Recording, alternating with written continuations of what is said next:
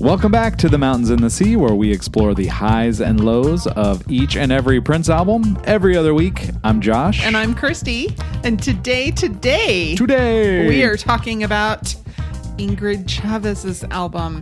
It's often called a self-titled album, but it is. I thought that it was not? when I was a youngster and bought it on release day. Yeah. And I thought it was kind of strange that it had, handwriting on it. And in my defense, if you look at the spine of the CD, it only says Ingrid Chavez. That's true. It does not say anything else. So I thought it was a self-titled album. I thought it was like kind of just part of the album artwork. May 19th. May 19, 1992. That's right. That's the actual official name of the album. Yeah. Though I don't think anybody gets mad if you say Ingrid Chavez's self-titled album. They know exactly what you're talking about. I was more worried about making people mad by saying Chavez. Should it be Chavez? I don't know. That would make me more angry if I was one who would get angry about referring to it incorrectly. Oh, well, that's fair. May 19, 1992 is really close to when I graduated high school. It really is. Very, very close. Now we all know Josh's age. Well, you couldn't tell from the wisdom in my voice. That's right. That didn't tell you that I was 39 years old. That's right. He was a child prodigy, folks. I still am a child prodigy. I'm wise beyond my years. If 109 episodes, how many are there? Something like that. I don't know. If that many episodes of this podcast doesn't tell you how wise I am beyond my years, then nothing I say will do that. As Kirsty adjusts her microphone as it suddenly limps down to the downward facing position. Am I not as exciting as I think I am? It's like, wow. That is... Do we have Cialis as a sponsor of this show? Because it's just a moment there that nobody captured on video. That would be perfect. Well, do you find yourself in uncomfortable situations? So, confusingly, the name of the album is May 19, 1992. Correct. But it was released September 24th, 1991. Right. Did you not find why it was called that? No, I did. Oh, okay. Yeah. All right. I was like, I've got to figure out why that is. Why don't you tell us, Josh? Well, I don't want to. If you went searching for it like I did, you tell us. Oh, okay. Well, you tell me, and then I can just scratch it off my notes, not have to say all the words. Ingrid and Prince set up a photo shoot. Okay. On May 19th, 1991. Mm-hmm. Mark Abrams took the photo. Right. Mark Abrams is a famous fashion and portrait photographer. He's known for his black and white photos, and he's done celebrity photos of George Clooney, Tom Hanks, Michelle Obama, Evander Holyfield, and many others. Yeah. And had many, many cover images for magazines. That was what they did on May 19th, 1991. And the 1 year anniversary of that is what they decided to name the album. I think that is I read that and I did not know it. It's super fits, Ingrid Chavez thing to do. It fits right in with this whole thing. It is a perfect name for this album. Mm-hmm. I really think. Yeah. She's a little unusual and a little quirky. And I mean, it's a beautiful photograph. It's a very cool cover image, I have to say. Oh, yes. So the recordings for this album were done at Paisley Park in December of 1987. Shortly after it opened. Yes. Yeah. Like super close. Mm-hmm. Ingrid read her poems. Prince told her, write 21 poems. Correct. And when she had written all 21 poems, she went into Paisley Park and she told him the name of the poem, and he decided what some music would sound like, and he played it, and she listened to it on headphones and read her poems. And that was how all of the vocal recordings got done. Right. And then in March and April 1991, primarily at Larrabee Sound.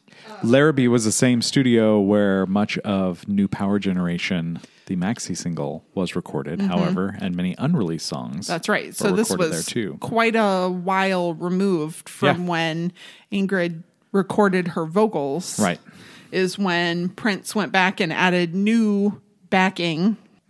So he had played backing to all of the poems that are included here and a bunch that are not. Right. And then went and, for many of them, went back and redid the music later. Yep. So Prince met Ingrid right around the time that he shelved the Black Album. Apparently, the same day that he shelved the Black Album is the day he met Ingrid. Correct. Yeah.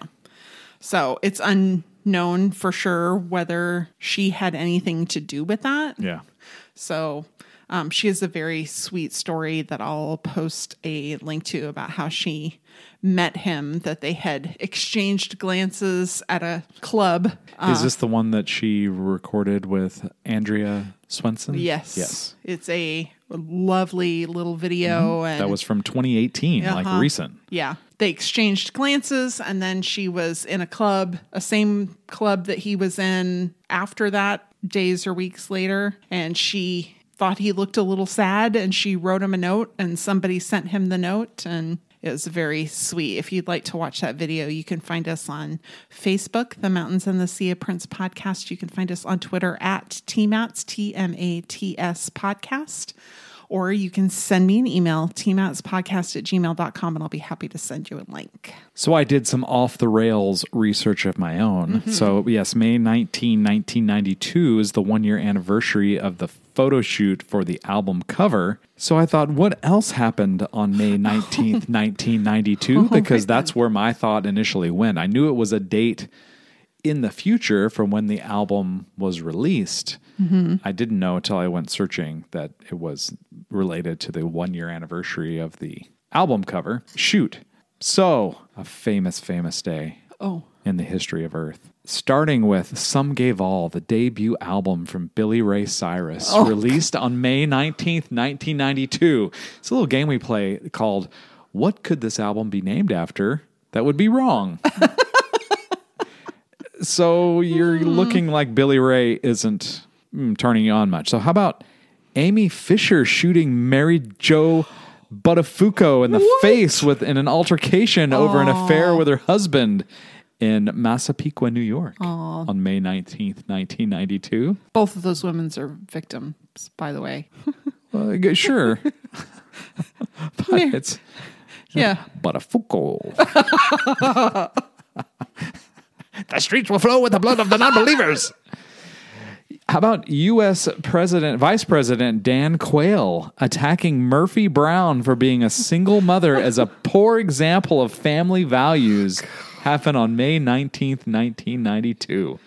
What a freaking idiot. Yes. Okay, probably the one that will impress you the most. May 19th, 1992 is the birthday of British singer-songwriter Sam Smith. Oh, well, that's all right. There you go. I wanted to save probably the most palatable one for last. Yeah. So he was nary a child. He was just he was more than a gleam when the album came out, I guess. Yeah, he was gleaming from being born. Well, when the album came out, he wasn't gleaming. That's true. That's true. He was a baby on the bump. date. That's right. On the day written on the album cover. Yes. Anyway. Yeah. Anyway, I thought that was kind of fun information. I thought surely nothing interesting happened there. I've expected Josh Norman nearly ready to graduate from high school, and that was not there. But Sam Smith, come on in. They didn't have nearing the graduation of Josh Norman when you did your Google search? There wasn't a single almost graduated high school entry in the May 19th, 1992 day in history.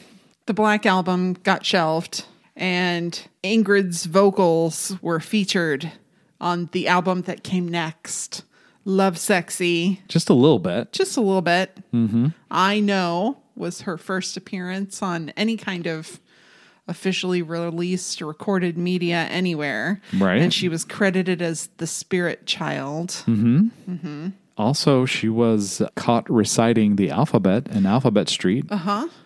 Skipping a letter. Yep. And she, just because Prince distracted her, he wasn't, she claims he wasn't doing anything naughty. Right. That there was no ulterior motive. Yes. The first recordings that Ingrid made at Paisley Park were actually before the readings of her poem. She wasn't sure if they were any good or not. She said she carried in a guitar that she didn't really know how to play, and she just kind of winged it and figured it out. But those recordings must have been something that Prince enjoyed at least a little, because he played them during the intermission of the Love Sexy tour. Had no idea. Okay. I mean, because he enjoyed them, or because he wanted people to leave and go to the bathroom or get some nachos? I don't know. Okay, I don't either. I don't recall what that sounded like. I have no idea. I don't either, but he must not have completely hated it. Right. Yeah. I mean, he didn't play Some Gave All during the intermission of Love Sexy, so he must have liked it better than some things. Mm-hmm. Art direction for the album artwork was by Deborah Norcross. She was nominated for a Grammy for package design of another album in 1995, the album Boingo by Oingo Boingo. Oh, didn't know that. Mm-hmm. This is a very, very beautifully designed album cover and booklet. I would have to agree. Definitely concede that. Also worked with Bob Dylan, Chuck Berry, Debbie Harry, Guns N' Roses. The Time, she did the Pandemonium album. All right. Chaka Khan, Ray Charles, the Goo Goo Dolls, and more. Not Sam Smith, though, huh? Not that was on her Wikipedia page or her website. Yes, they chose for the cover of this pretty simple font for her name. Yeah. Simple but pretty. And handwriting for the date. Mm-hmm. And a slightly blurry photograph. It's difficult to tell if she's clothed or not. You think you can kind of tell she's wearing shorts or something. Yeah, or a black skirt, maybe. Yeah. But really, dress. What you see is the top of her head and arms and legs. Yeah. Yeah. And then a lovely photo of her on face, the inside front close cover. up. Mm-hmm. Yeah, definitely. You can tell it's like a lovely portrait, black and white. And the same type treatment on the inside. And then look at this. We get lyrics. Oh, yeah. For lyrics, every and you can song. read them also. Mm-hmm. As long as it's readable. It's very small. It is small, but it's readable. We have some thanks. Mm-hmm. And then a quote from Hippie Blood. And then some more just really lovely photographs. Yeah. I think this one, do you think it's a rolled up rug? That's what it looks like to me. Well, it definitely does look like that. And the tassels are in the inside. There's tassels in the middle and the edges of a rug. Like a sewn edge of a rug. Mm-hmm. Sure. A different photo that's similar to that on the front cover. Yep. And then what looks like a close-up of fabric. Mm-hmm. A pear. Yep. Mm-hmm. Very beautiful. And flowers. And then another blurry close-up of her face. Yes, her brow. Mm-hmm. I guess you could say. Yes. She's described as a visual artist and poet. Oh, there you go. I wonder if she did her own eye makeup or if Prince did it for her. I don't know. I don't either. But it's very pretty. Very dark, and it kind of looks like she'd been crying a little. Oh, maybe so. Yep. Yeah, but it's pretty.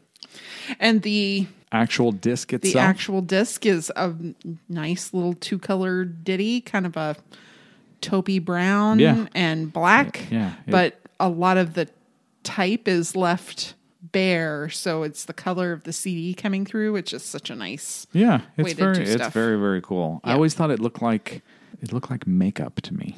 Oh, the color of the disc itself. Sure. And then the back is just another photo of her with an actual track listing. Yeah. Which is quite nice. It is really nice.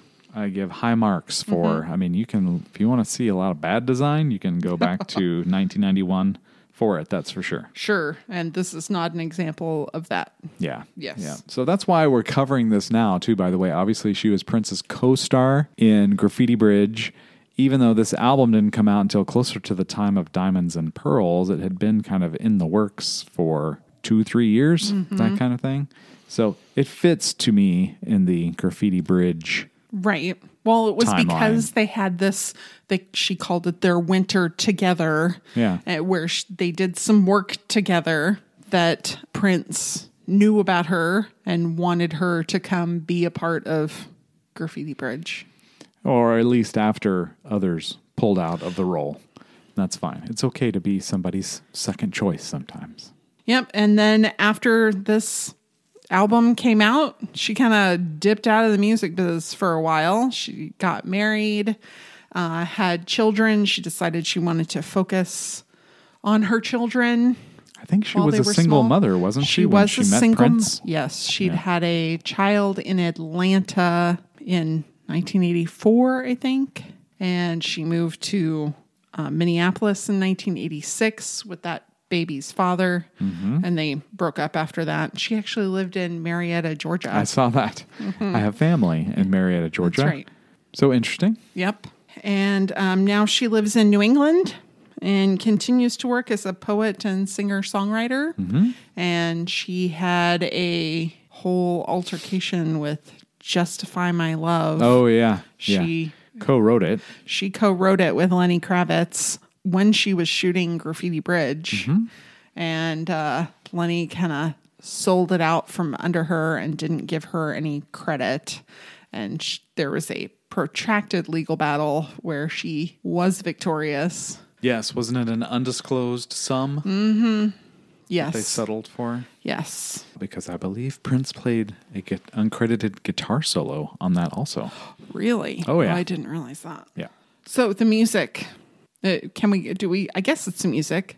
There's songs, accompanied poems. They are. Some of them are definitely songs. Yeah. There are soundscapes. There are songs. There is some singing. And then there's, poetry slam type performances. Stuff. Yeah. Well. The tracks. Yeah, there we go. The first performance, the first track.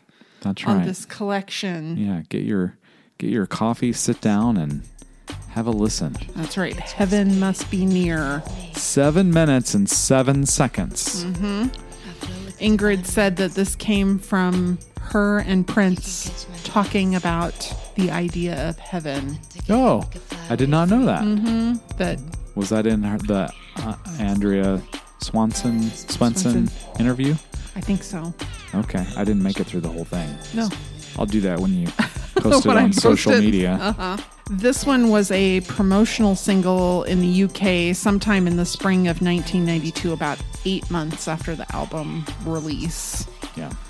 Prince and Levi Seacer Jr. recorded the new backing music in August of 1989, and it was premiered on the New Power Generation radio show December 9th, 1989 on Minneapolis's KMOJ. Yep. With Prince and Levi using pseudonyms to be the hosts. The hosts. Yeah. It was fun and silly. That is funny. Prince as Me, Myself, and I, and Levi Seacer Jr. as Michael Anthony. Wasn't he in Dexter? I'm pretty sure he was. Something like that, yes. It starts out with spoken words. Yeah, no music, and almost like a purposefully noisy recording. Not perfect. There's like some hissing and stuff in the background. That makes it sound very, I don't know, unproduced. Yeah. Falling water echoes like the rain on a hollow day. If I could bust these invisible walls, I might be okay. Clap your Clamp your hands. Not clamp your hands. Don't do that. Don't clamp your hands to anything. In fact, I think that's exactly what Ingrid would not want you to do. That'd be the opposite when she says, clap your hands, stomp your feet, which is also the intro to I Know. Right. Sampled from that recording. You're right. Clap your hands, stomp your feet. Yeah, or it's the same recording. There's some interesting pitched vocals. Yeah, well, there's a lot of that on this album, too. Yeah. As her voice slowed, not sped up, I don't think ever, but slowed down to almost like male vocal. Heaven must be near. Yeah. But it's an interesting way to play with what was already there. Yeah.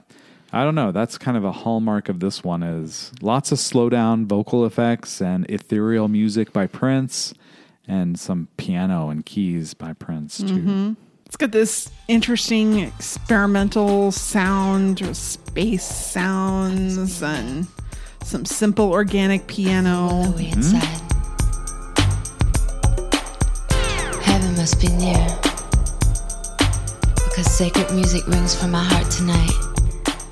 Yeah, and some of this sounds like something she could have said in a character in Graffiti Bridge, like Fair. Verse 2, I must be in love, I feel all willowy inside.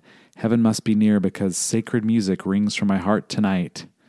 I sit my nights fishing, pulling stars from above, growing closer each day to this thing called love. A starry night and I'm a millionaire, and I'd give them all to you just to know that you care. Yes, but in Graffiti Bridge, she was a little less interested in the love portion of things. But like, she was God-fearing and yeah, like she was almost as mystified. You would think an angel would be clued in to a little bit of what was going on, and her character was not, right? So for her character to say, heaven must be near, and obviously she sat a lot of nights under the stars, being a homeless angel. Yes.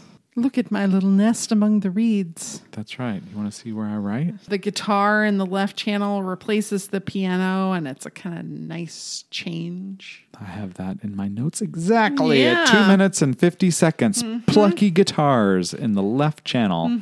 It's very, very cool. Yeah, I thought it was pretty. When will I wake up from the stream? I hear you calling me. And then Prince does this obvious thing that he really understands and knows how to make work, where he marries music and lyrics to sound effects. Okay. I hear you calling me, and there's this little sample of hit it. From the stream, I hear you calling me. Night falls closer to Is it hit it? I couldn't tell what it was because that to me sounds almost more like a surprised guttural sound. Yeah. Oh, I that thought kind of thing. I thought it was hit it. Well, that's what it says on Genius Lyrics. I don't know if it says that in the lyric book or if it's even noted in there. But that very sound effect, whatever it is, whether it be hit it or hit it, or it almost sounds almost like a hiccup in a way. Yeah. Go back and listen to Love Machine at 2 minutes and 7 seconds. That sound effect is buried in Love Machine there also. Cool. Yeah. Yeah. It's at 2 minutes and 56 seconds, and Heaven Must Be Near is where you can hear this. I hear you calling me. Night falls closer almost swallowed hiccup, and you can hear it in Love Machine at 2 minutes and 7 seconds too. The longer the time, the longer the time, the longer the time. It's not in the lyric book. Okay. You don't think of this as certainly not a song and definitely not as an album of a bunch of bass guitar, but there's a little bass guitar hit at 5 minutes and 8 seconds among all of the words, the spoken words. That is pretty cool.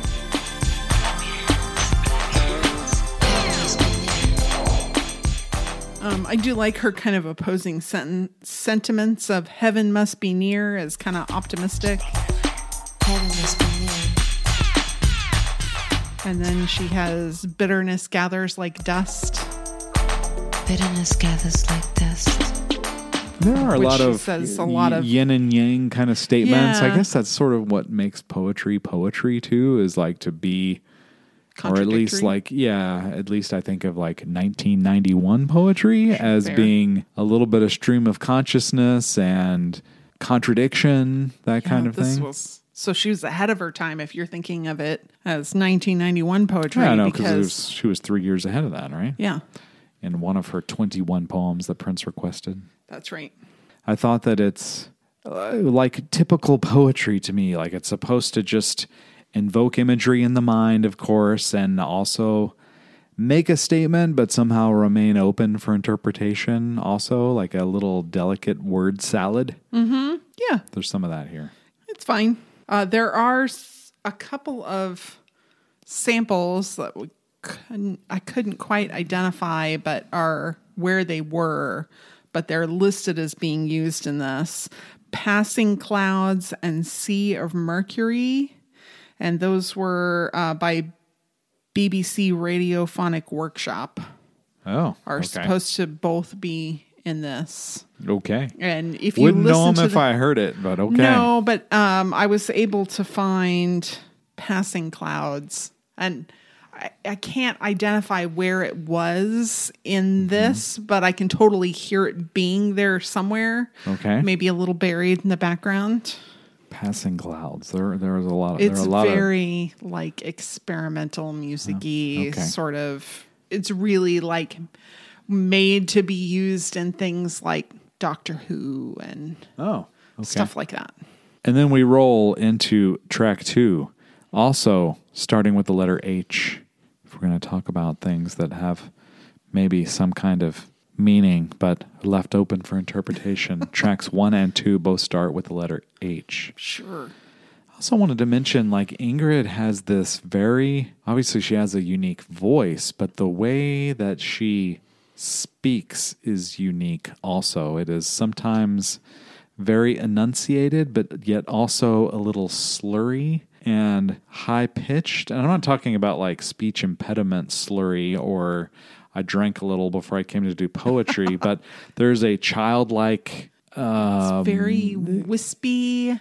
Yeah, and also while still being enunciated. Odd way of saying some words also. Okay. And some of that might be by design too, to make it more poetic. Uh-huh. But I just wanted to point that out also. Okay. And I think up to this point, we haven't heard any singing yet. No. Through the first 7 minutes and 7 seconds. And can we also point out that a song called Heaven Must Be Near has the number 7 in its length 2 times? Maybe that's intentional. Maybe it's not. Oh. If it had been 7 minutes and 6 seconds, that would have been 6 minutes and 66 seconds, which would be the opposite of heaven. We're 1 second more than that, and we get 2 sevens in the timing. I could be reaching quite a bit here, but I wanted to am I smart enough to get this, or is there not anything to really get? Because I think the truth lies somewhere between the two about you being... It's meant to be challenging, right? Right. Like intellectually challenging and also just pretty. Yeah. I bet if you asked Prince later, he'd have say, oh, absolutely, that was completely intentional. Yeah, or he would say, what does that mean to you? What does that say to you? And then he'd walk out, he'd like turn around to answer him and be gone. He would have disappeared, vanished like a passing cloud. Okay. Well, Hippie Blood was a single. Wow, you were so done listening to me talk about that. Yeah, Hippie Blood, go ahead. It was a single.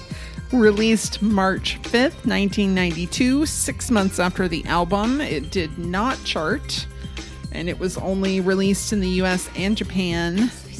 This track doesn't have Prince input, but remixes on the single were done by Prince. Which I found very interesting. We also didn't mention that this was all done and recorded, and then Warner Brothers asked for more sung lyrics. And like the mature artist that Prince was, he abandoned the project completely and let Levi Ceasar Jr. basically finish it. Yeah. But here's a song that he did not write, he did not play any instruments on, essentially no input other than he owned the studio where it was recorded. But for the maxi single, he did most of the remixes himself. So I wonder what is that? What enters his mind? Like, he doesn't have other things to be doing, so he didn't abandon the project, right? He just decided to have a little hissy fit. He didn't abandon the project. What he did was he had a hissy fit. He walked away from it, and then Levi told him how cool he thought this song was, and Prince was like, had some FOMO. And that's right. Yeah. Went and did some remixes. It was like an updated version of Kiss, essentially. He hears someone else get involved, and he wanted to step in and make it his, which I'm sure no one said, oh, we don't need Prince's involvement with this. This is not going to end well. That's not it at all. It was just kind of this interesting... Clearly the interest was still there, or he wouldn't have bothered doing this on a song that he had no part of. Right. This one's less ambient and experimental sounding. Yeah. Although it does have the same type of, obviously lyrics are a type of poetry. Opening up with, as we swim in the spirit of love, the heavens smile on this pool of kissy fish. Clouds bursting with rain and a perfect sky open up and drench these thirsty souls. Mm-hmm. Oh, why do we deny that we are all brothers and sisters? I'm like, Prince may not have had direct things to do with this. Yeah. But you can kind of see how it mirrors the images in Lovesexy.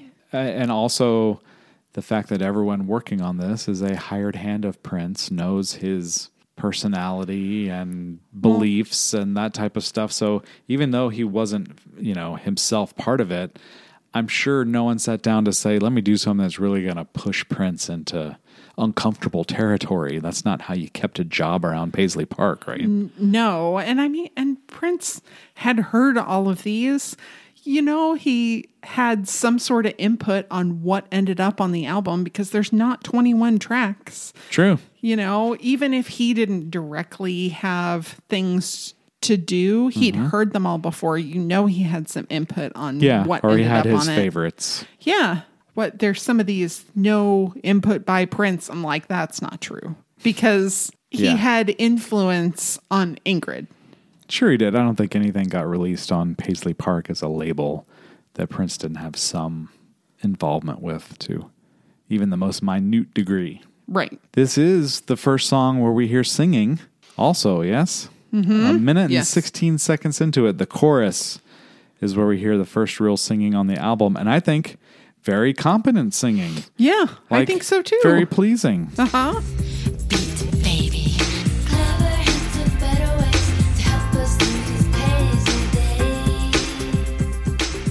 I also thought that here in track 2, we have a Paisley reference. Yes, I was going to say, here the chorus it is. Of the songs. And it might not be directly Prince, but... here we are. Track 2, we've got a Paisley Park reference. No documented Prince involvement, but again, I think this was some, I don't want to say pandering, but also this could have been part of the original lyrics that Ingrid wrote, knowing that she was going to Prince's Paisley Park to do this. And so that's where the influence came from. Mm-hmm. Yeah, clever hints of better ways to help us through these Paisley days. Mm-hmm. Lots of fun underlying piano and keys at a minute and 42 seconds.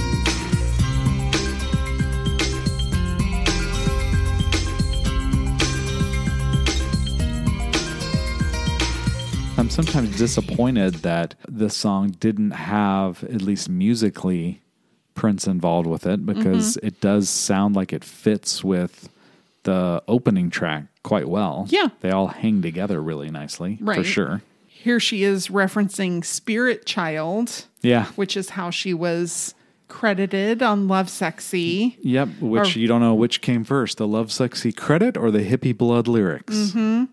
Rainbow Tribe of Angels play in the Garden of Eden, utopia in the mind of a spirit child. Yep. A rainbow tribe of angels play in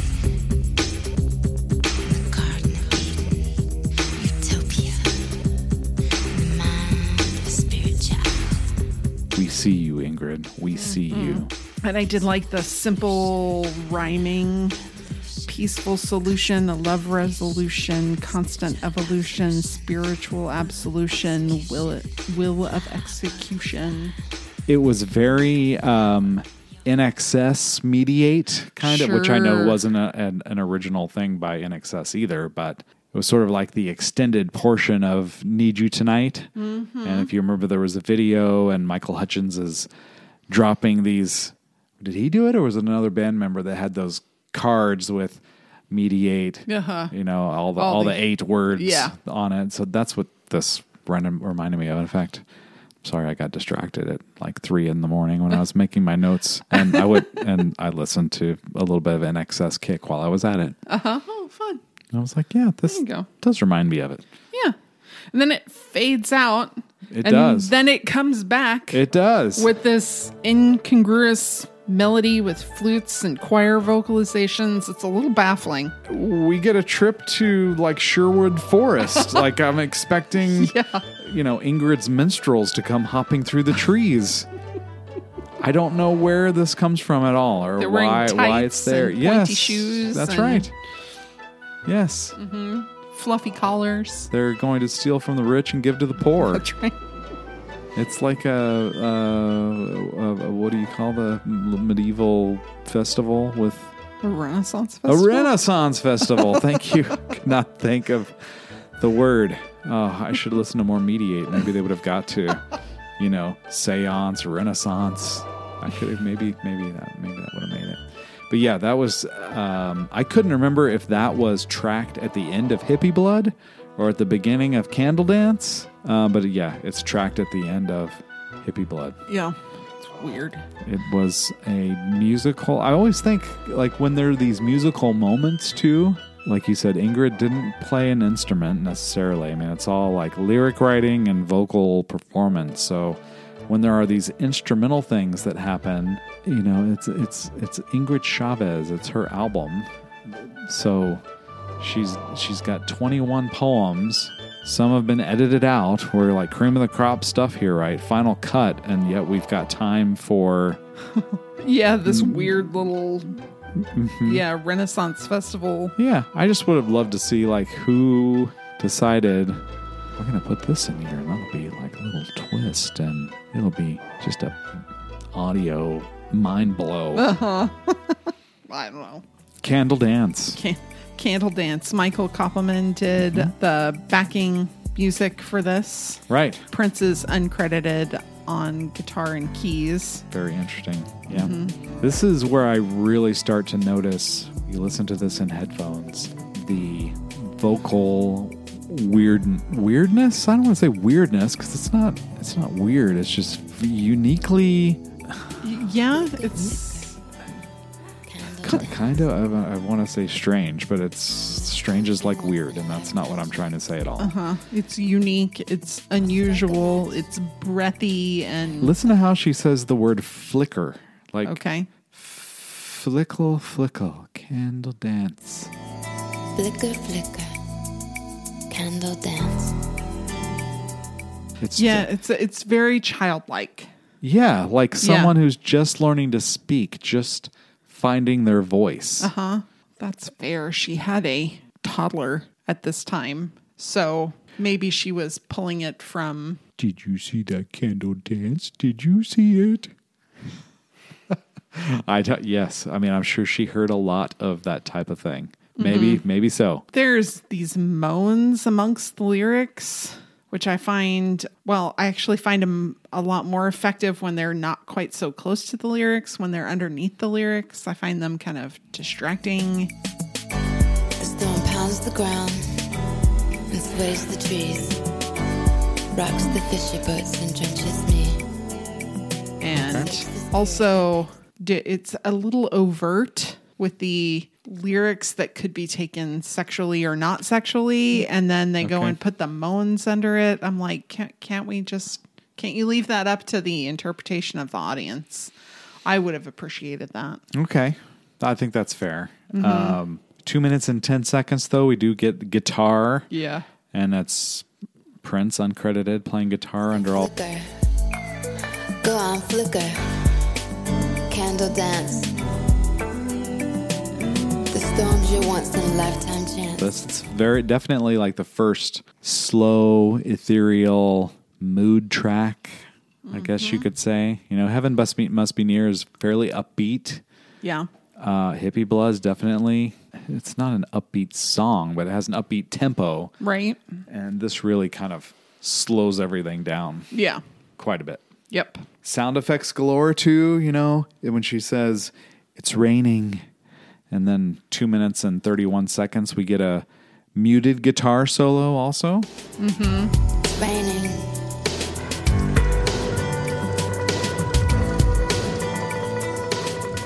Very, very indicative of poetry, I guess is what I want to say. To end a song with this obvious statement like, it's raining.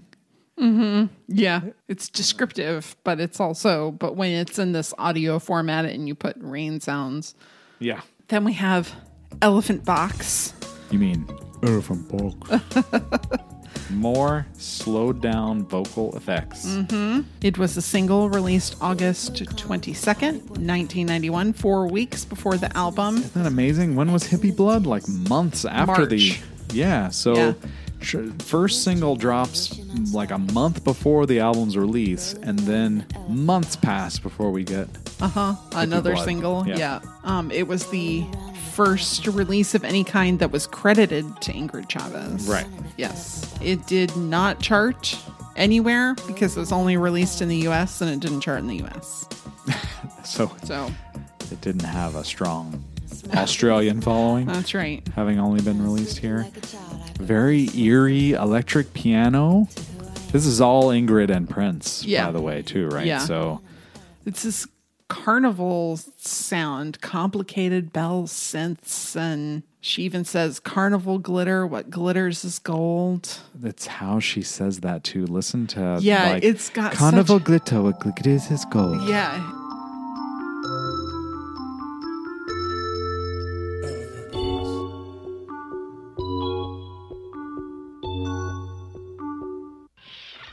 Carnival glitter, what glitters is gold. It is like an adult child. Yeah. Yeah. It took me like, wait, what? I had to listen to it several times to be able to understand it. Yeah. It's almost like you've prompted a child to not to speak, but to repeat the sounds that you make that make words, but they don't understand how it all fits together or what it means in the language. It's just sounds that are imitated. Yes. Or like mouth movements that you make. I would say this performance has the most unusual delivery and the most of that kind of articulation. Mm-hmm. That's fair. Yeah. It also has a little bit of take me to Central Perk and let me watch Ross play keyboard. Yeah. You know, there are sound effects, there are like record stops, and even like sampled instruments that kind of sound like elephants at parts throughout this too. Ooh, there's this kind of stuff going on that sounds very Elefante. Harry Elefante? Harry is my favorite zoo animal. Rolling around in an elephant box. I also wondered, like, did I miss school the day they talked about what an elephant box was? Yes, and that's what I was going to point out too, is that it's very juvenile to just assume that you know what an elephant box is. And I think it's just a box with elephants on it, and it's their elephant box. Okay, like a place to just keep just like, little you things. know, like rolling around in an elephant box is like, it makes me think of a marble inside one of those wooden, not even wooden, like it's made out of cardboard with the printed paper on it. Okay. That's what it makes me think of. Also, like the dichotomy of an elephant being, you know, a huge creature and a box being something that is typically kind of small and contains something. So there's, again, that dueling shapes, sizes, that kind of stuff happening here. That, again, it's almost like, I don't know. I mean, I'm not a poetry scholar, of course. I don't know if you could tell that by how well I speak. But is it like clever, or is it trying too hard? I guess that's in the eye of the beholder also. Mm-hmm. It makes some assumptions about the listener that are either a delightful puzzle to work out or too ambiguous. Okay. Yeah. Like, I've given you enough to think about. Now, I want to know, am I really supposed to arrive at some conclusion or not? That's fair. And I'm not sure that I'm set up to do that, or if I'm just right. I'm not toyed given around enough information, because really poetry is very subjective. But I think really successful poetry gives you enough context around what they're talking about for you to be able to either form a picture or at least some sort of understanding.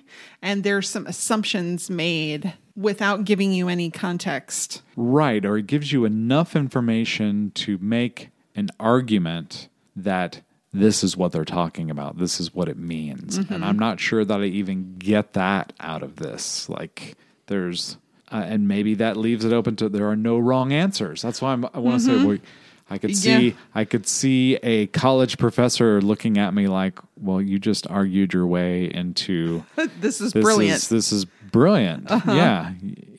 Your I think if you inability to get there is a sign of something special. Right. I guess the fact that I'm acknowledging that that's a possibility puts it in the brilliant category, I would say. But again, it could also be like my child drew this picture. And it was just like primal instinct, found a crayon and did this on the wall. Or on a bottle of lotion. Our youngest did that and took crayons and colored my lotion for me. Also did it on a wall, which I made them sit in the closet with me while I painted over it all. You didn't even take pictures of it first. There was nothing to take pictures of. It was just scribble. It wasn't like they were cave drawings that were going to mean something someday. Okay, speaking of Ingrid's unique intonations, 2 minutes and 12 seconds. Did you hear her say, "And I woke up"? Yes.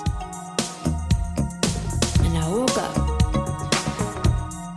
Is that what you thought she said? Yeah. Because I still sing this song. Like, I can sing along with the whole album because I did listen to it a ton. Okay. When it came out, because it was a Prince thing. So I'm like, I've got to listen to this a bunch. Haven't listened to it in a very, very long time until these last couple of weeks. What did you think she said? It's not that I didn't think she said anything. I thought she just made a sound, which was, and auga.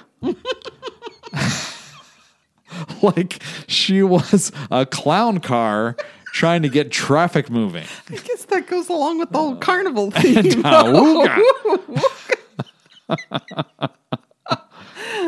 No, and I woke up. And auga. Though I do have to say, this really sounds like the kind of positivity Prince needed at the moment when or in the period after he canceled the Black Album. Okay, with a smile on my face and hope in my heart. And an elephant box under my pillow. A smile on my face and hope in my heart. And an elephant box under my pillow. I'm living in days of making dreams come true. But I'm living in the days of making dreams come true. And that all seems like this positivity that would have really appealed to Prince. Yeah. That even if you don't know what an elephant box is, he liked that positivity. Though I think he knew exactly. He had more context than we do. He did. Or he's like, what is that? Oh, that's interesting. What is that? Yeah. I don't think obviously Prince was a well-read person. I don't mean to say that he was not. So he was exposed to a lot of different types of writing, especially as he got older. But I wonder what the conversations were like. That would be interesting to know and to hear. We get a false fade out at 3 minutes and 5 seconds. I mean, it actually does fade out, but it's not the end of the song. Rolling around in an elephant box. Rolling around in an elephant box. And comes back up, and at 3 minutes and 18 seconds, there's a fun keyboard and guitar synced solo. Called it Sweet But Mature. Oh, okay.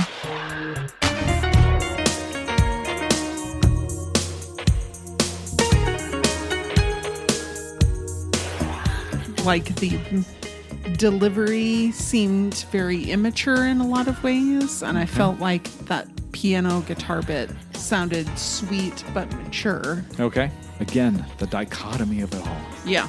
Does it have meaning? Does it not? I think it had meaning. I just don't know that we know what that is.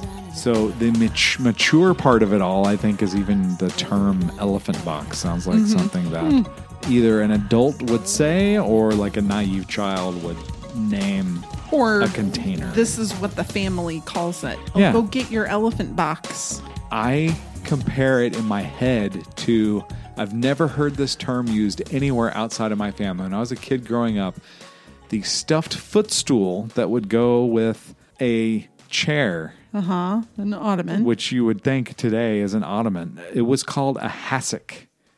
In my household. Is that, I mean, is that a real word? Oh, yeah. That's like an old term for it. That would be very British. Okay. Very Canadian. Okay. Well, maybe it was Canadian. That would make sense. That's my father was from Canada. Okay, let's talk about Slappy Dappy. Slappy Dappy. It starts with a bunch of questions to challenge you about your life and the sort of idea of predestination. It does, and let's also mention this is Ingrid on vocals, and again, Prince, all instruments. Very, very urgent, upbeat sounding track. Yeah, urgent music. Yes. Like, you need to answer some of these questions and in a hurry. Yeah, the clock is ticking, man. She's kind of like begging you to make choices, make changes, but says, I'm not trying to change your mind. I'm not trying to change your mind. I just think there's a few things you should know. But it kind of feels like the questions are maybe not change your mind, just understand your mind. It could be. She's a vessel of understanding. That's right. I did somebody hurt you and make you cry? And is that tear stained forever beneath your eye? Did somebody hurt you and make you cry? And is that tear stained forever beneath your eye? I thought that was kind of nice. Like, this is a scar that you'll carry with forever. A nice way of putting that into words. Yeah. This is like, I guess you said, what kind of maturity? How did you describe the writing? Sweet and mature? Yeah, that was the music in Elephant Box. So, like, this seems mature until you get to the term slappy dappy, which again seems like something that a child would say. I'll be a slappy dappy. I agree. And I kind of got this, there was this altered scream at 1 minute and 9 seconds. And I think that provides some real insight into this song. Ooh, okay.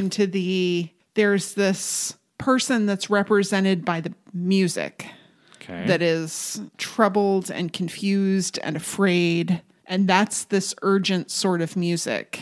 And then you have pretty calm recitation by Ingrid. She's like the calm in the storm. Okay. Like, Ingrid is this person, calm, talking to a person who is confused, sad, scared, afraid in the music. Okay. Which is kind of interesting. I got a game. You pull a string and I'll pull a smile. I also thought of mature music, and if we think of Ingrid as this more, I don't want to say naive, because you wouldn't know to ask these kinds of questions if you didn't have life experiences to think there could be lots of reasons for someone doing something or feeling some way, but it's also a hallmark of a child's personality to ask incessant questions and not even give you a chance to answer them before the next one gets shot at you. And that's a lot of what this song is too. Well, and then we get to this bit, and I had a thought.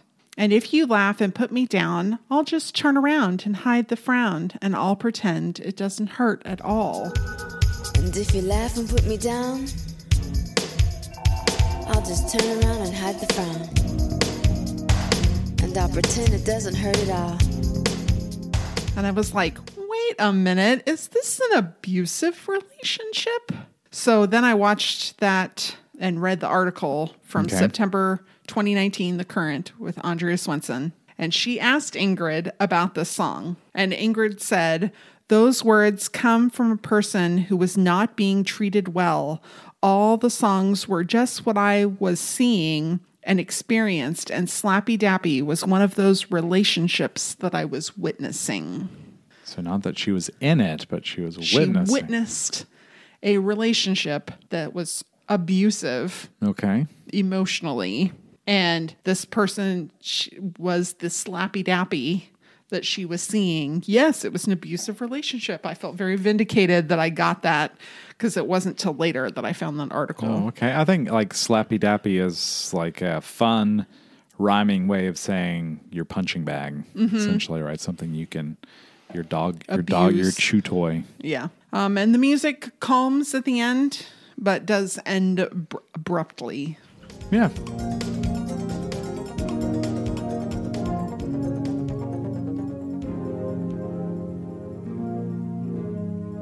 Next is Little Mama. Little Mama. No Prince input. No, but this one seems pretty autobiographical. Yes, it does. Yes, it does. And we get more actual singing. So I think that this probably came after Prince bowed out, so to speak. Yeah. This is like slow, but kind of poppy. And we get actual singing at 30 seconds again. Yes. With the what's a girl to do? I'm like, I can see why Warner Brothers wanted a little more singing on the album because she's good at it. She's real good at it. Yeah. She might not have a lot of range, but that's not necessarily, we don't hear a lot of range. She might have a ton of range. Yeah. But we didn't hear a lot of range from her. But she did sound quite a bit like Maite. I thought. Okay. Like there was some a lot similarity of the women qualities that Prince dated and recorded looked and sounded like Maite. He had a type. Yeah. Yeah. He even acknowledged it. Yeah. In a song, Yeah. I don't remember which one it was, but yeah, they say they all look the same. Could it be I was just looking for you? Josh is flipping through his Rolodex in his brain, his song list. All I can hear is you talking, so I can't think of it. Next. Hey, little mama, baby's no reason to lose your dreams.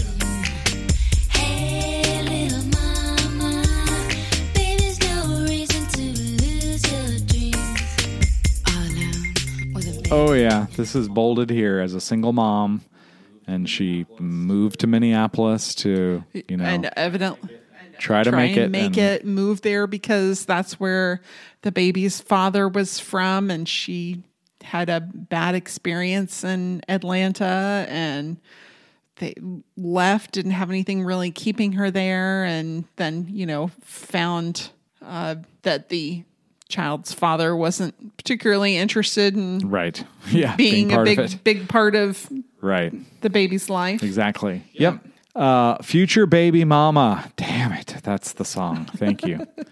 It wasn't even about Maite, but just continuing along the lines of Prince's love interests who shared similar traits.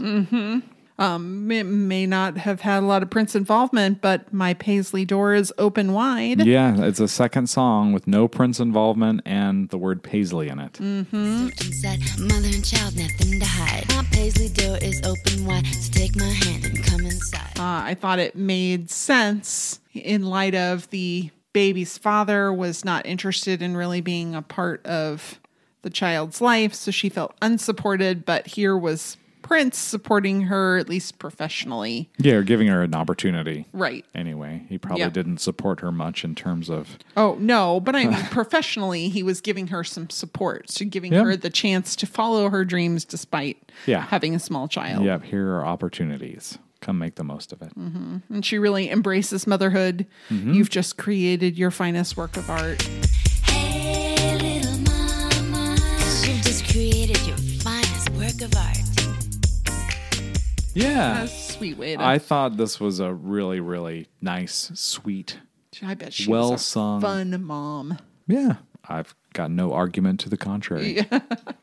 I mean, as a child, you want to be able to play with someone who can get to your level, and she certainly seems to be able to, channel her inner child and, and also be impressed and intrigued by how a child learns and explores the world, and probably saw a lot of poetry in that process too.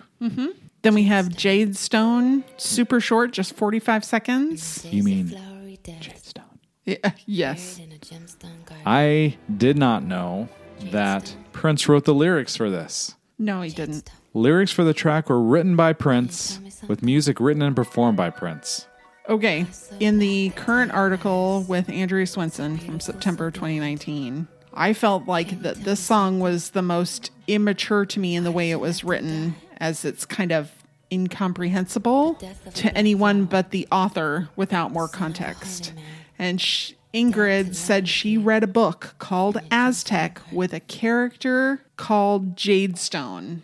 Okay. And she read that book as a teenager about this character called Jadestone, and that this song, this performance, this short 45 seconds is about that character in that particular novel. Maybe it was a discussion that she had.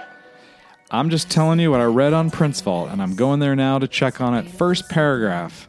Lyrics for the track were written by Prince, with music written and performed by Prince as Paisley Park. And that, I mean, maybe that's a typo. What does it say in the booklet, dear? The credits say, composed by Ingrid Chavez and Paisley Park. Produced by Paisley Park. It does not say written by Paisley Park. So, someone tell me where Prince Vault decided that lyrics for the track were written by Prince, quote unquote, second sentence of the song page. Well, when they didn't even give song pages to like Little Mama.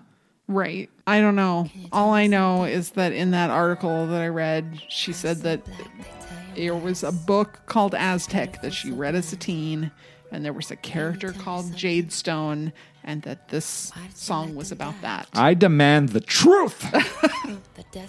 Well, I'm just telling you what Ingrid said in an interview. Okay. Well, regardless, I'm with you on this seeming not very super mature. No. I'm coining, this is like Circle RTM, Dateline Sunday, March 20th, 9:36 p.m. It's Super Rossy. Super Rossy. Super Rossy. Listen to like the it's not even the music bed under this. It's the soundscape that's underneath here. Sounds like about a dozen presets that people are just like randomly hitting buttons to trigger with, you know, as the spirit moves them, they do it. And because it was done with this improvisational spirit, it's therefore, I let the wind blow me. Josh said, blow me, and I'm laughing like a teenage boy. Well, I don't know anything about that. All I know is I thought that one was immature, but it was short, so whatever. Yeah, what is it? It's 45 seconds. 44 seconds, yeah. The death of a black flower, the son of a holy man, died to lie with you in your gemstone garden. Jadestone. Yeah. Jadestone. In the days of flowery deaths, buried in a gemstone garden. Jadestone. Jadestone. Can you tell me something? Eyes so black they tell you lies. So beautiful, so blind. Can you tell me something? Why did you let them die?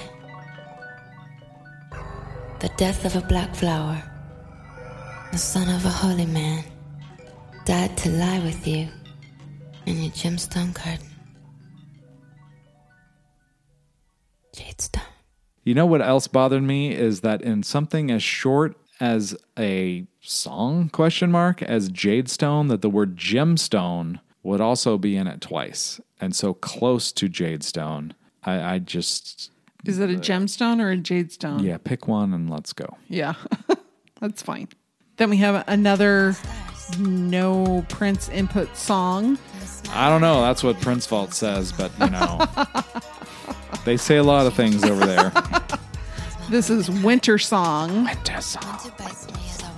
Michael Koppelman did the new backing music, and he took care of it while Prince was out of Larrabee Sound Studios in March of 1991. He was gone for a few hours, and Michael Koppelman came in and did all of the back for it, which impressed Prince. I guess he appreciated the motivation that he had to do it himself. Yeah.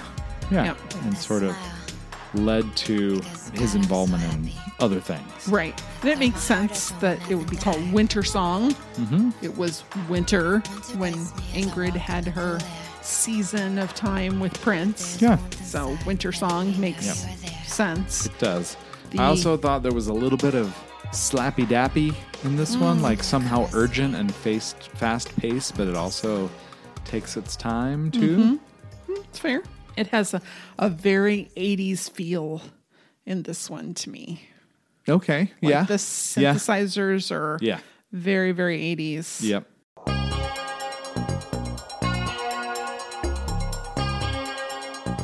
You know, sort of like I misheard and I woke up.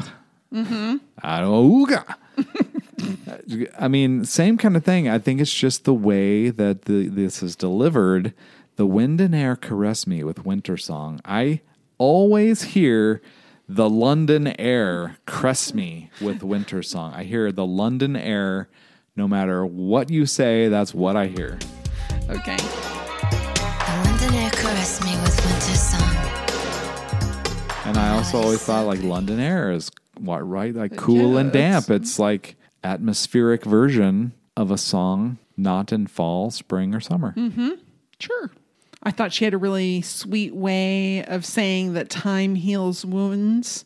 The change of season mends my broken heart. The change of season mends my broken heart. Winter bites me. It's going to be okay. I thought that was sweet. No, it is. There are lots of like sweet turns of phrases throughout all of this that are mature. Mm-hmm. But like we said, you know, using the word dichotomy so much, there are equal number of juvenile moments too that I think are not meant to be juvenile, but come off that way. That's fair. I don't know. I need to step outside for a fresh breath of London air. I thought the drums sounded really 80s too. Yeah, you're right. And then the guitars have this kind of late 80s, early 90s, heavier rock hairband vibe. Yes, definitely hairband going on.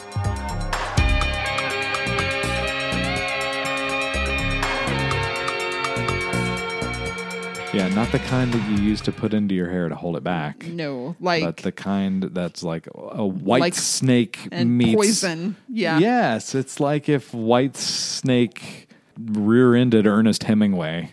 Yeah. And it has this like kind of false end at 3 minutes and 30 seconds, which I'm like, why didn't they just end it there? Because it would have been a lot more effective to me than coming back in with this fade out.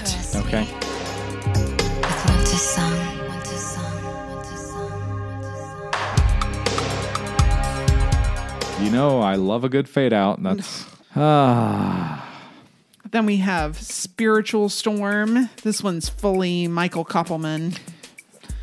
Yeah, this is again where I kind of think Ingrid doesn't play instruments. Yeah. Prince is not involved. So it's an interlude not involving either of them on a poetry album based around Prince asking Ingrid to write 21 poems. Uh-huh. So I'd keep coming back to like... in my notes, be sure to say this. So I do question my own smarts. I am, if anything, I'm smart enough to question if I'm smart enough. But am I too stupid to understand a deeper meaning, or is there none to understand? This is like a little interlude, but 1 minute and 41 seconds on a 40-minute album is a good percentage of time. You know what I mean? 5% I'm not saying of the album, that. Yeah, I'm not saying that poetry and art can be reduced to mathematics or analytics, nor should it. But I don't know. Here we are, 20. How many years later are we now? 30 years. 4 years later. 32 years later. Yeah, well, 30 because years this later. one was done in the early 90s. Yeah, when they were in the studio. Right. So 32 years later. Yeah. I don't know. Spiritual well, storm. Okay. You know, it would have made more sense to me if it had come right after Slappy Dappy. Okay. To kind of reiterate that rising storm that then calms. Oh, I thought you were going to say, was it Candle Dance?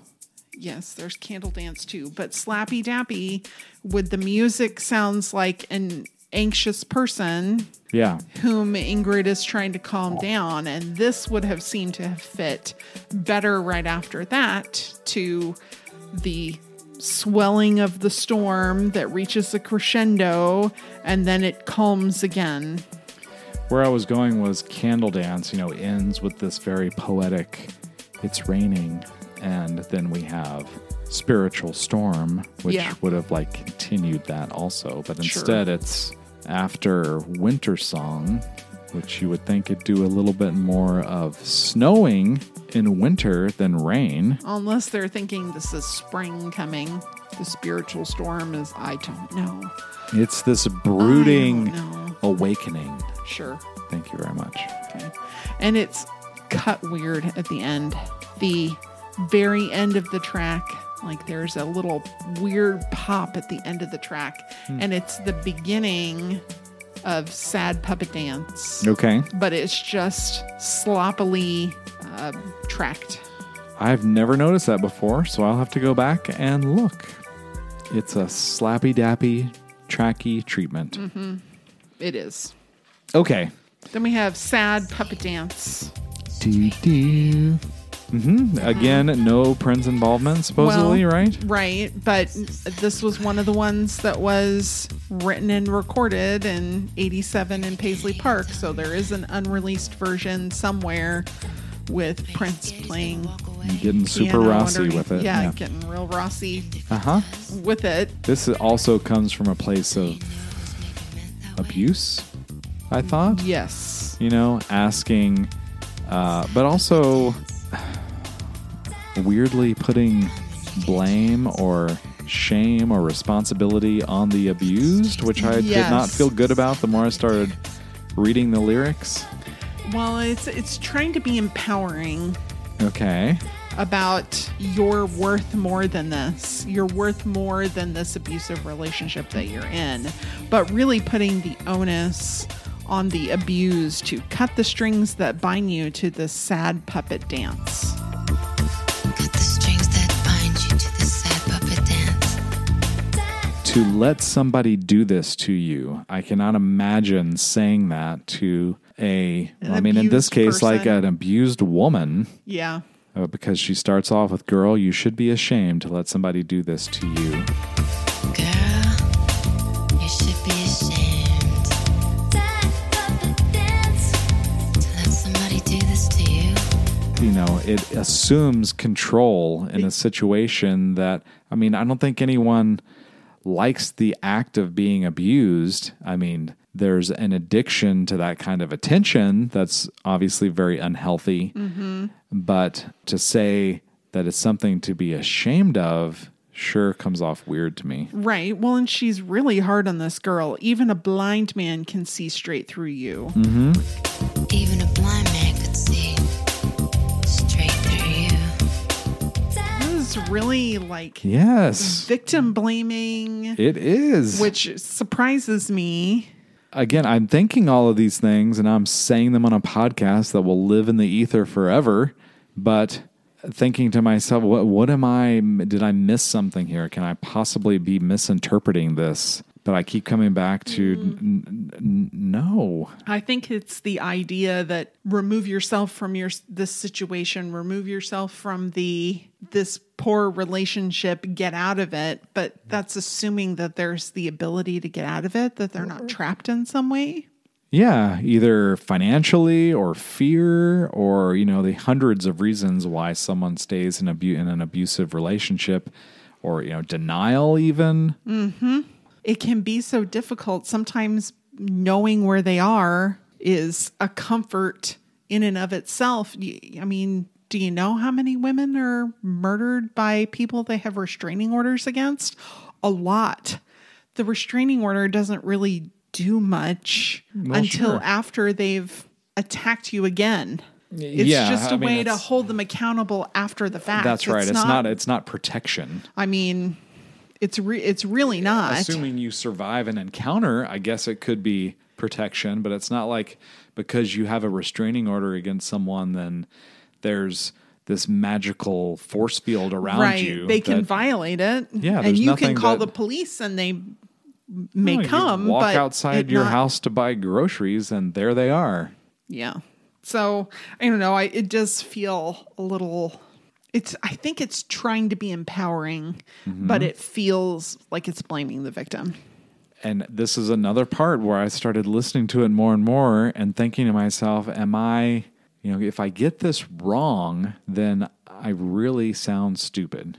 But I keep looking for ways that I'm interpreting this incorrectly, and I'm not finding them. I'm not finding them. So if it's meant to do something else, then it's done really poorly. Because someone of, give me a little credit, slightly above average intelligence, it's lost on me.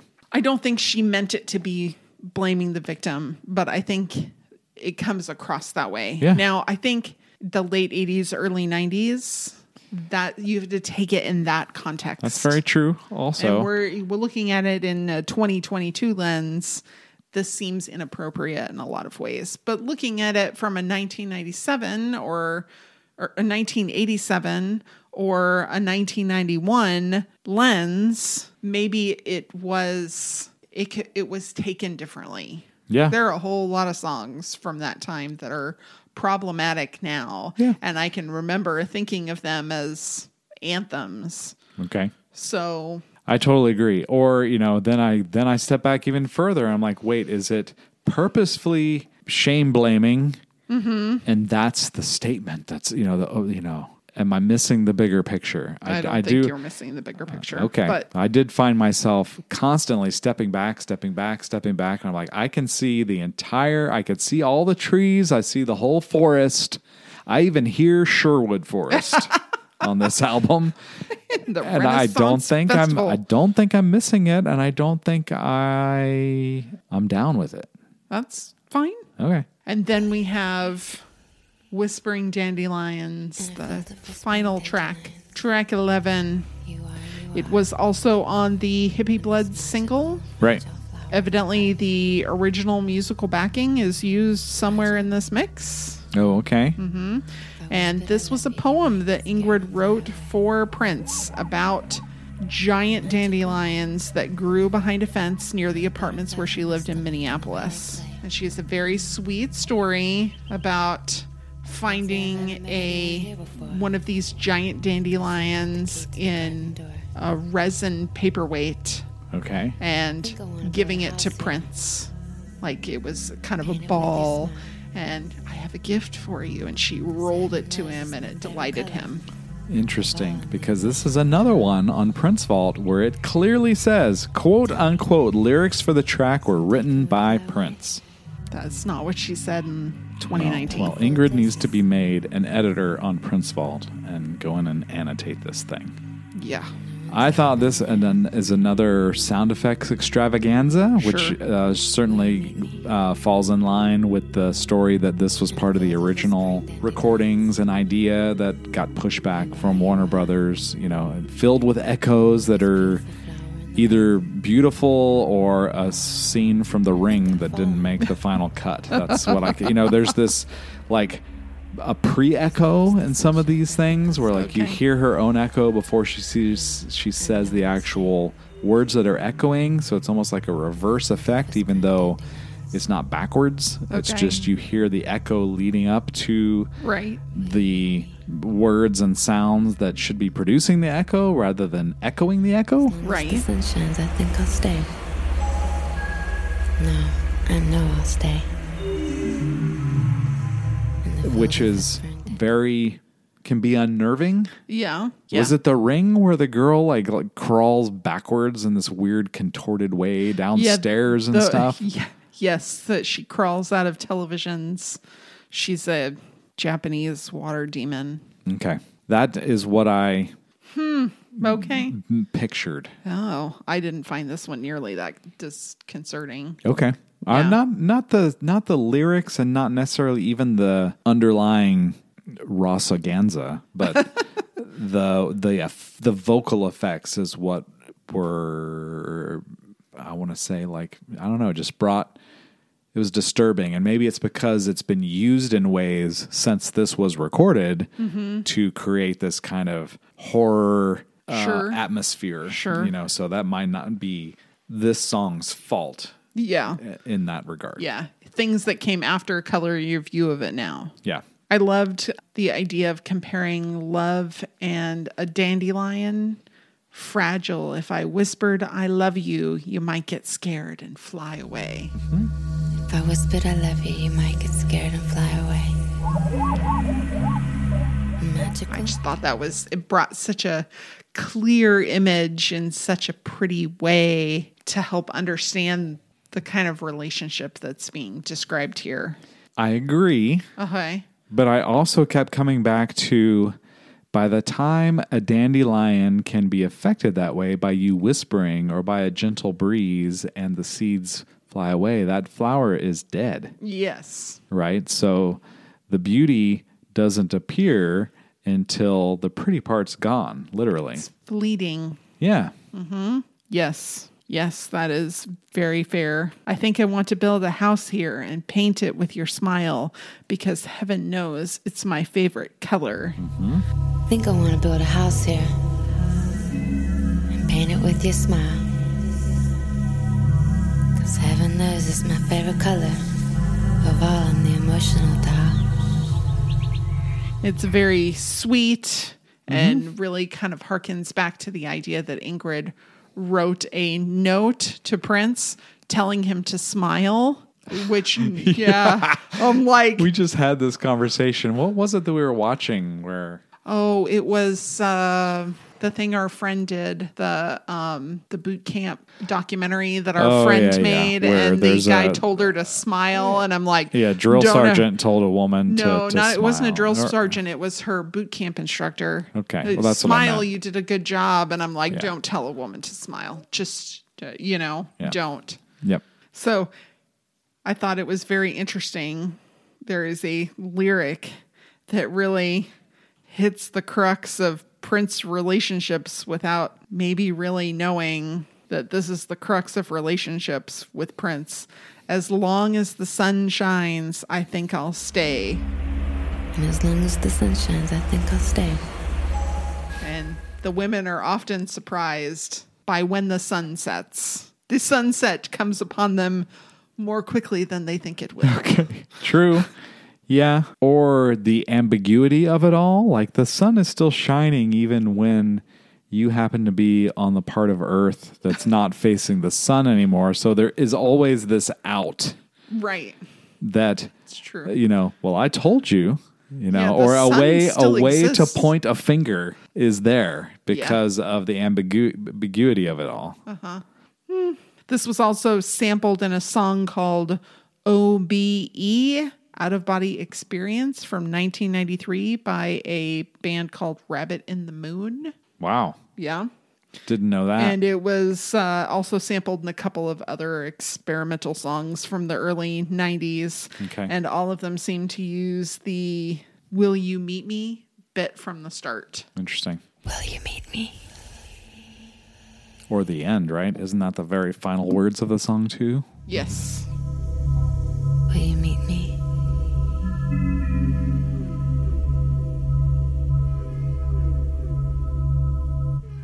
So, well, there you go, I guess. I mean, if you look at poetry as a thing that's supposed to invoke discussion and a little bit of emotion and contradictions, then this was, it did the job. Mm-hmm. And I don't know that the late 80s, early 90s is like a treasure trove of thoughtful writing. I'm sure there was some good literature written then, but you don't think of it as if you want to learn about poetry, what you need to do is Google poetry from the late 80s and start reading. That's fair. All right, so we've made it to the end of these performances. So now it's time for us to make some selections. We choose 3 things: a time capsule, something that exemplifies when the material was recorded or when it was released. We choose a C, the low point, and we choose a mountain, the high point. We do that, yes. Yes, these are my rules. So I make the choosing. I do the choosing first. Okay.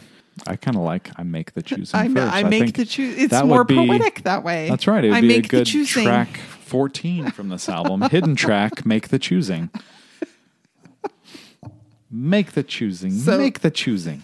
So the time capsule for me is the drums and the keys in Winter Song. Okay. Feel very much like that bridge of the 80s ending. Yep. And the 90s not yet having found its sound. Okay. Totally can see that. Yeah. My time capsule is a poem of 7 words by Josh Norman. The entire concept of a poetry album. I mean, was that not like the thing to do? I don't know if it's because of the age that I was when this was done. Well, and poetry slams were a huge thing in the early 90s. Totally. Yeah. Or open mic nights and this kind of stuff. Yeah. I had a friend who was on PBS in a poetry slam. I got to go watch her perform on live public television. Didn't know that. Yeah. PBS. Poetry Big Shot. Sure. All right. The C, the low point, because it sounds the most juvenile and the least relatable. Jadestone. Jadestone. Gemstone. Jadestone. Gemstone Garden. Jadestone. The son of a holy man, Christy. I think that's going to be how I start swearing moving forward. The son of a holy man. Can you tell me something? Died to lie with you in your gemstone garden. For me, the C was, I can get on board with Jadestone, but I'm going to say Spiritual Storm because no Ingrid, no Prince. Why is this here? Next. That's fair. I did try and give it the idea that somebody made the choice for it to be there. Definitely. And that somebody thought it fit for whatever reason, and maybe I just don't get it, so that's why I didn't choose that. Yeah, but, I mean, I'm saying it for the 14th time. I keep thinking, I have thought this through. Am I stupid? I'm at like gut check. Okay. Gut check time. Am I stupid or am I right? I'm going to walk away and say I'm right. Okay. That's fine. The mountain. Yeah. For me, I like the pretty picture that's painted by whispering dandelions. Mm-hmm. And I really appreciate the experimental feel when I'm in the right mood. Okay. This is very much I'm in the right mood album. Correct. Like 46 degrees, overcast, rainy day, wine drinking kind of album. Yes. Yeah. Yes. We get so many of those days in South Texas. There's like 3 days a year we can listen to this album on a day that feels right. Yeah, that's right. For me, the mountain was Elephant Box. Okay. I can't really tell you why, other than it was the opening single, and I remember the maxi single really, really well. Converted it to a cassette tape for myself to listen to in my 1989 Chrysler LeBaron, and I listened to it a bunch and liked the Prince involvement. It's a weirdly attractive song. Sure. So it gets my vote. Excellent. Well, tell us what we're going to check out next time. I think you said it early on in this one. We are going to spend some time diving deep into the 6 sides of the Elephant Box maxi single. And also the Hippie Blood maxi single. And I'm going to make you watch the videos too, because there's videos for Hippie Blood, Elephant Box, Heaven Must Be Near, and there's a video for Sad Puppet Dance. So I'm going to force you to watch them. You're going to have to like Clockwork Orange my face to get me through that. But okay. Whatever it takes for the podcast. That's Do it right. for the podcast. That's right.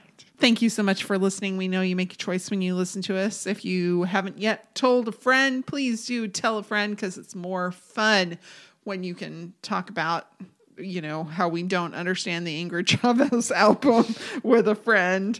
And until next time, happy purple listening. Hey, before I say thanks for sticking with us, I do want to give credit to Prince in the late 80s, early 90s, making an album with a woman who he may not had like a romantic involvement with, but he did not turn it into a Carmen Electra kind of thing or force her to be something that she wasn't. That's and very mold fair. her into a thing that would be a Vanity or an Apollonia or one of those things. So a little bit of empowerment of women, I think, kind of comes through here to me too.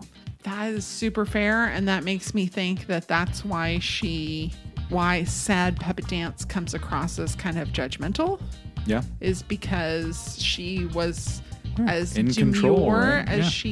she was kind of self-assured and able to stand up for herself in this way. Yeah.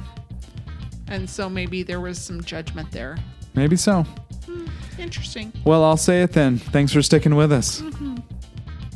Welcome back to The Mountains and the Sea, where we explore the highs and lows of each and every Prince album every other week. I'm Christy. Damn. Come on. I was waiting for Throw it. me a bone. Getting us off on a nice laugh. Thank you. Getting us off. That's all I heard. Yep. Released. Sure it was. After.